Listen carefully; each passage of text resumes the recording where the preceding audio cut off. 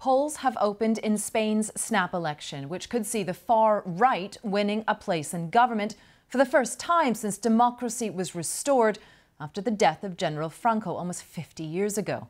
Voters face a choice between a centre-left government supported by the far left and a conservative-led government backed by the far-right Vox party. This was the Prime Minister Pedro Sanchez casting his vote as his party seeks to fend off the challenge from the far right. Let's go live now to our correspondent Guy Hedgecoe, who's in Madrid.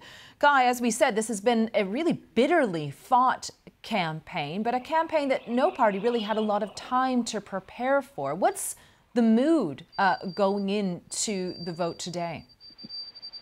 Well, Celia, I think people are aware that this is a very unusual election that has been called in the middle of summer. That's never happened before here in Spain.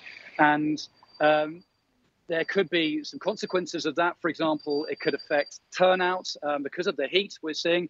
It's going to be up in the mid-30s Celsius today in Madrid. It'll be hotter than that in some other areas of the country. And also many people have gone on a holiday. So those issues create all sorts of uncertainties surrounding this election. What we do know is what you mentioned there, that this has been a very acrimonious campaign.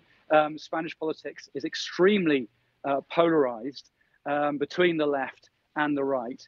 And that has been reflected throughout the campaign with a political left that has been constantly warning against a victory for the Conservative People's Party because they say that if the People's Party falls short of a majority, which looks likely, they will have to rely on the far-right Vox, and that would bring the far-right into a coalition government potentially. So that's been the tone of the campaign, and there's certainly a lot of uncertainty around today's vote.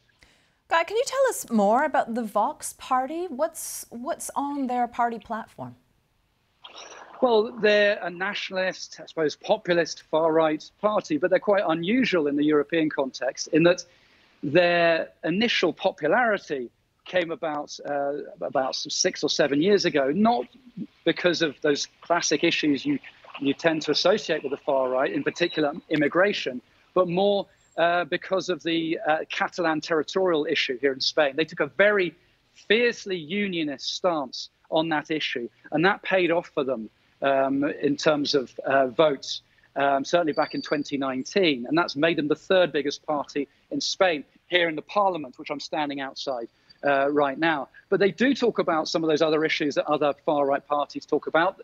They want to set up a naval blockade around Spain's coastline to stop more migrants arriving from North Africa, for example. They have been battling the issues like the gender reforms that have been introduced, gender equality reforms introduced by this government, reforms on equality in terms of the LGBTQ community. So those are the kinds of issues that interest them. And it looks like they will be battling for either third or fourth place in today's election. Guy, you'd mentioned that it was very rare, unheard of really, to hold an election at this time of year. And as a consequence, I understand that a large number of postal ballots have been filed because many Spaniards are away on holiday. They're not going to be going to their regular polling stations. Do you know if the postal system, the electoral system, is equipped to deal with this unusually high number of postal ballots? Well, we're told that more than 2.5 million postal votes were cast, and that is much higher than normal, obviously. And that's because of this election being called at this time of year. Many people wanted to go on holiday, so they cast their postal ballot, and then they could go off on holiday.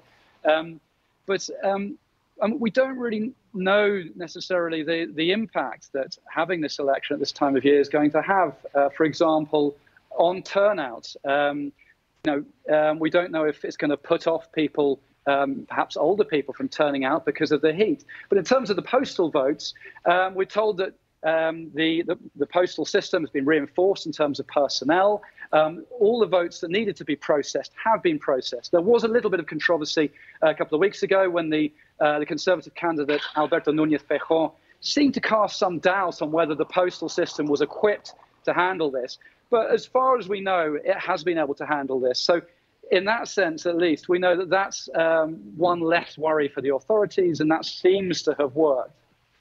Okay, Guy, thank you. And of course, we're going to be following this story very closely throughout the day, getting updates from Spain. Guy Hedgecoe, thank you from Madrid.